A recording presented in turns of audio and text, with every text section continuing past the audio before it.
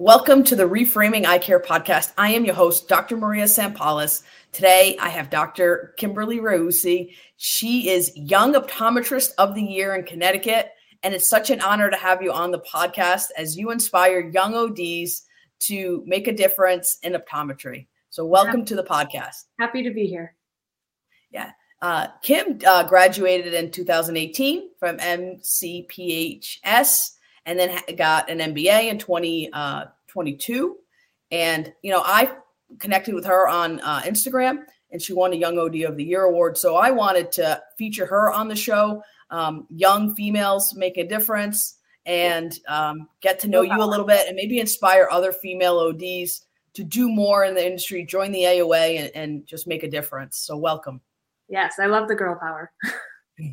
So tell us a little bit about yourself, where you work, how you got involved with AOA, how you got involved in Connecticut Association as well. Yeah, so I live and work in Connecticut, born and raised here, stayed local, went to school in Massachusetts, and came back.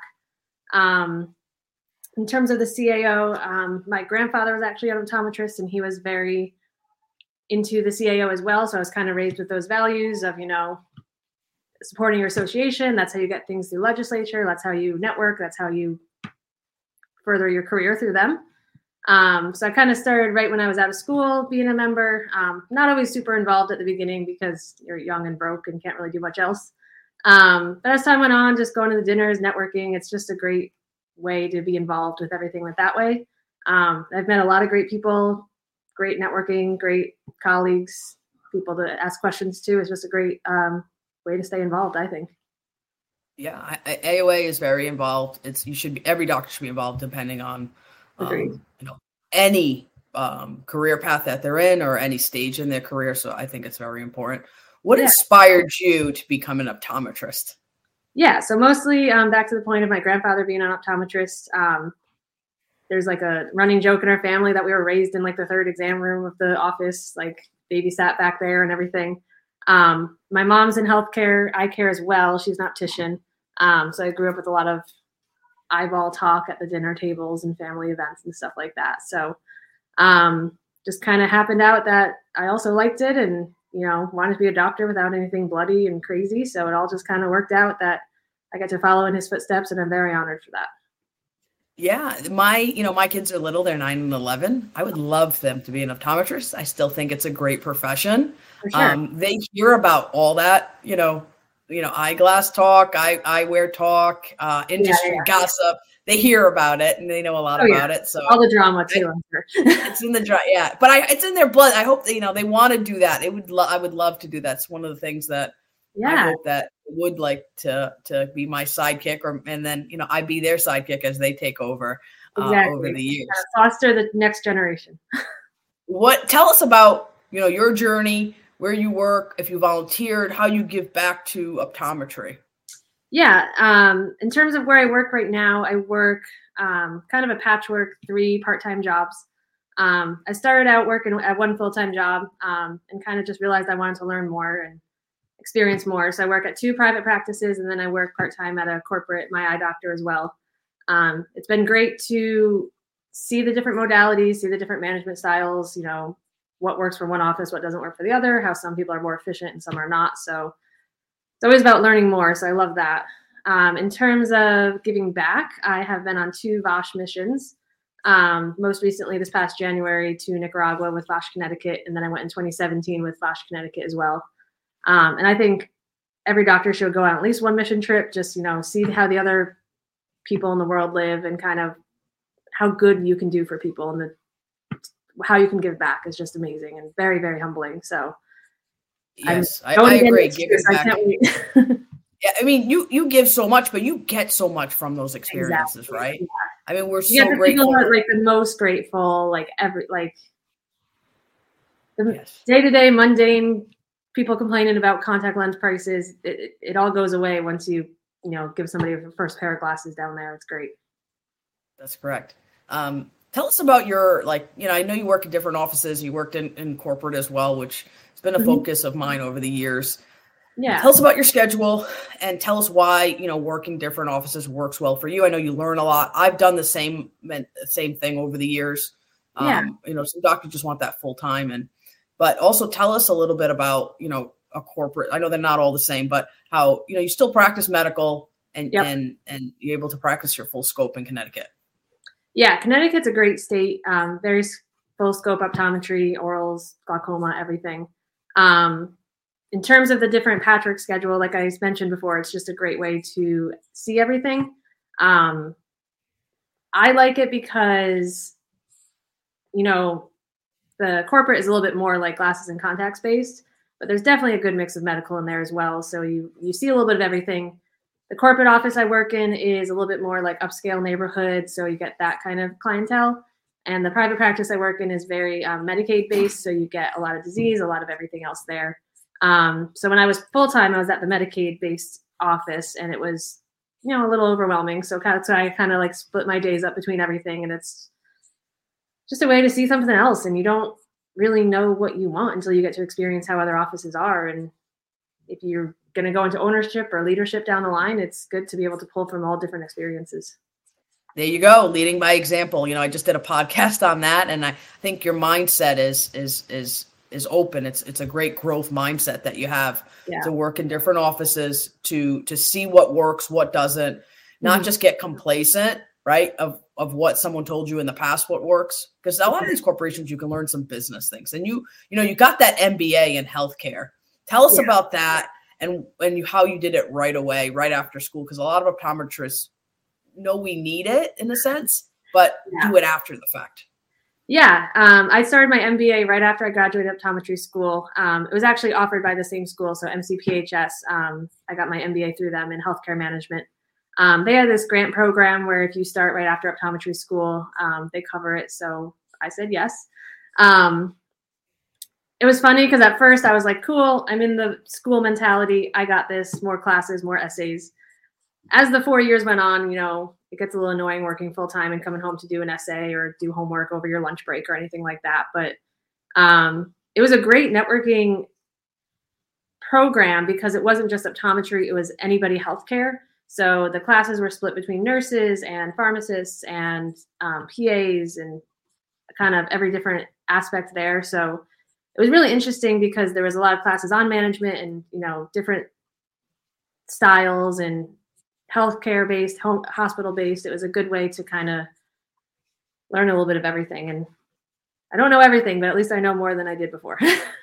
That's right. You don't. So that's a good thing. So again, it's that mindset. I talk to a lot of people. If you're still learning, like I've been out maybe 16 years now. I'm still learning things, right? Oh, 100%. And business is changing, and it's always changing. Once you stop learning, you stop growing.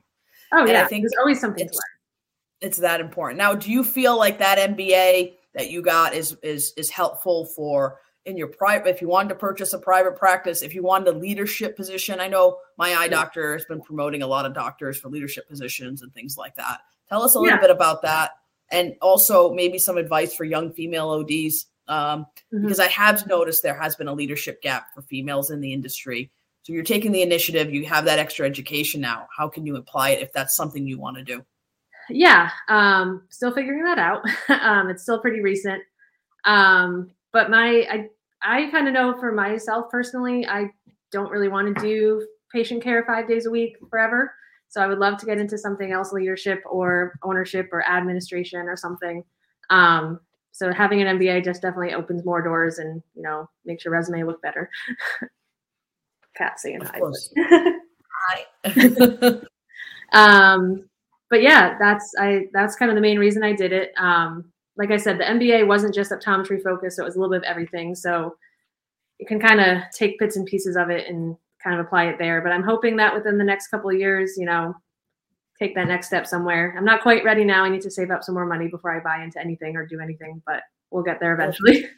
Well, you get there, you have to take the steps just to get there. Where do you see yourself like in 10 years? I always ask docs, you got to know what your goals are, where you want to go in order to make it there, right? So I have goals that I want to set for myself. Maybe it's small goals, month, year, and where I want to be in 10 years. Obviously, I'm in the mid of my career. You're at the beginning.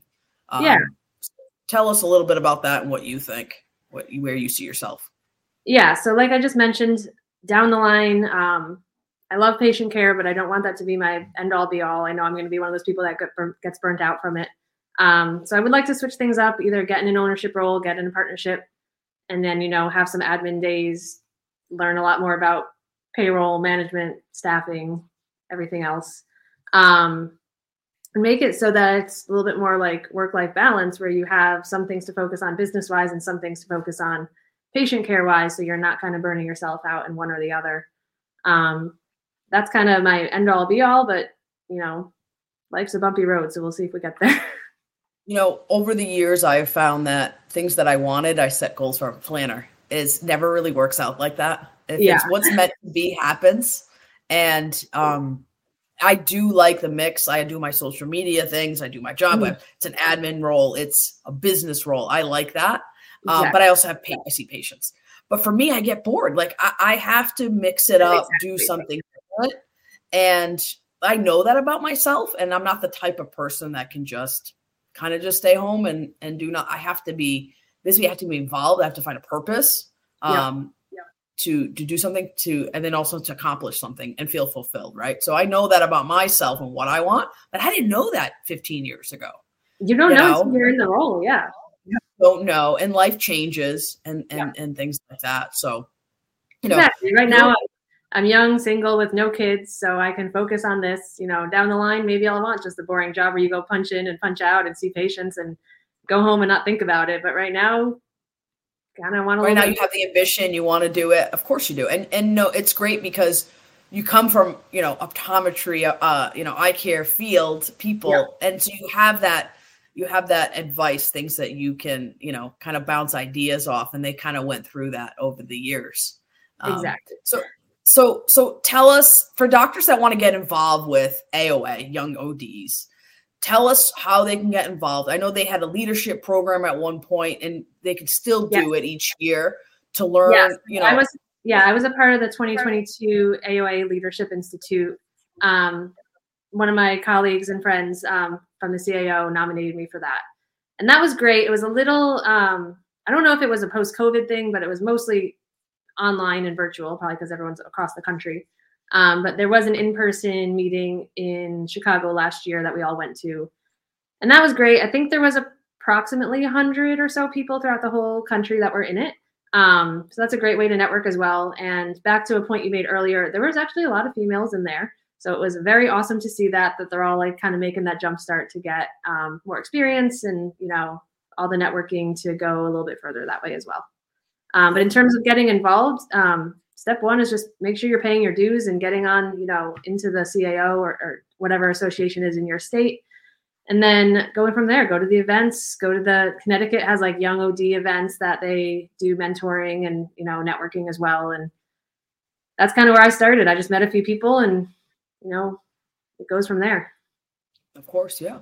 And there's a lot of mentors within the AOA. So if you want to learn how to do legislative things, if you want to be on committees and help other ODs, become leaders, there's a lot of different things. And then once you do that at your level and you want national, and there are positions nationally that doctors can join and be involved and have a voice and give an opinion, because a lot of the young ODs, the young ODs are the future of optometry, right? So they want to give them information. They want to, mentor them. They want to give them the tools so they can be the leaders of the future as they hand the torch over.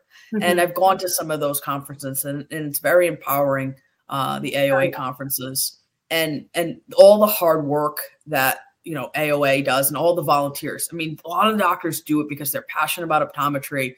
They want to see it succeed. They know it's changed, but we've had so many advances. Unfortunately, doctors will focus on some negative things that have happened, but there's been so many advances that the AOA has done over the years. And there's so much behind the scenes work that nobody knows. And it's just, I don't even know the half of it, but I'm very happy somebody else is putting their time in to do that, because that's amazing. They do a lot of time. So I'm sure you've done some things in Connecticut. That's why you're Young OD of the Year. That's why I wanted to highlight you. There's a lot of things people do behind the scenes for the AOA, for optometry in general as a profession through the AOA, that they don't get the spotlight, the recognition, but they don't do that for that. They do it for optometry because they know they want it to succeed. They want it to continue because it's a great profession. Like you're second generation, right? Yeah. So I would love my kids to be a second generation. I think it is a great profession. Oh, it's great. But again, we have to fight for our profession. And if we're not going to fight for it, who will? Right. And that's 100% right. Yeah. You need to stand up for what you believe in and know what your future is. And, got to know the steps to get there. Yeah. Tell us, what are some words of advice for other young female ODs or ODs in general? Yeah. Young female in general, we're the future. I get that. But in general, my biggest piece of advice would just be to network and, keep all your contacts open, be active on LinkedIn or social media or whatever you have. And even with your, contact lens reps, drug reps, office managers, anybody you think it's such a big community, but it's actually a very small community. So if you are in with everybody and you know the right people, and not saying, you need to know people to get farther, but that's a lot of it is who you know and, who can help you and get along there. So there's just network essentially is all I'm going to say to that one. That's correct. And just be yourself. I talk to a lot of Dodi. They feel like they have to be a certain person. Just be yourself. Be your genuine self. No one can copy that. No one can be that. Exactly. And just, for the opportunity to say yes. And there, if you fail, you make a mistake. It's okay. There's another day ahead. Happens. It's happened to me over the years, and you just become a different person, and you try. Everyone goes through that, and that's kind of all it is. You have those people above you, or more experienced than you, to ask questions of. My younger sister actually just graduated optometry school last year. Wow! Your family of optometry. Yeah, there you go. Very much. Where does she practice in Connecticut? Yeah, she works at the same office I do. She works part-time as well. So we kind of each work half a full-time schedule there. You guys work the same days? No, we kind of split our days. We have some days that overlap once in a while, which is awesome because then all the patients get confused. But yeah, she's it's funny because she texts me all the time, like questions about cases and everything. And that's when it hit me where I'm like, oh my God, I have been out a couple of years and I'm the one that people are coming to me with questions now. Like, that's correct. Yeah. So you become that person after where I was calling myself a new grad for a while, and I'm like, I guess I have to drop that. But no, but it's nice that your family is invested in optometry, right? You have your sister is optometrist, and your family knows it's a great profession. That's why they would recommend you going into it, because there are unfortunately a lot of naysayers about optometry's future. And I think optometry's future is bright. I think it's changing, it's evolving, and maybe it is a little harder because of online sales and things like that now. But we evolve, we innovate, we change. Exactly. Right? And those that don't will stay behind, unfortunately. You still need medical eye care. You can't get that online. I mean, you probably can, but it won't be as good. But there's always going to be a place for it. All right.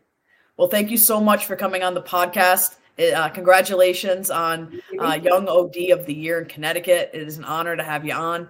I'm very honored. I was very shocked. I'm very happy.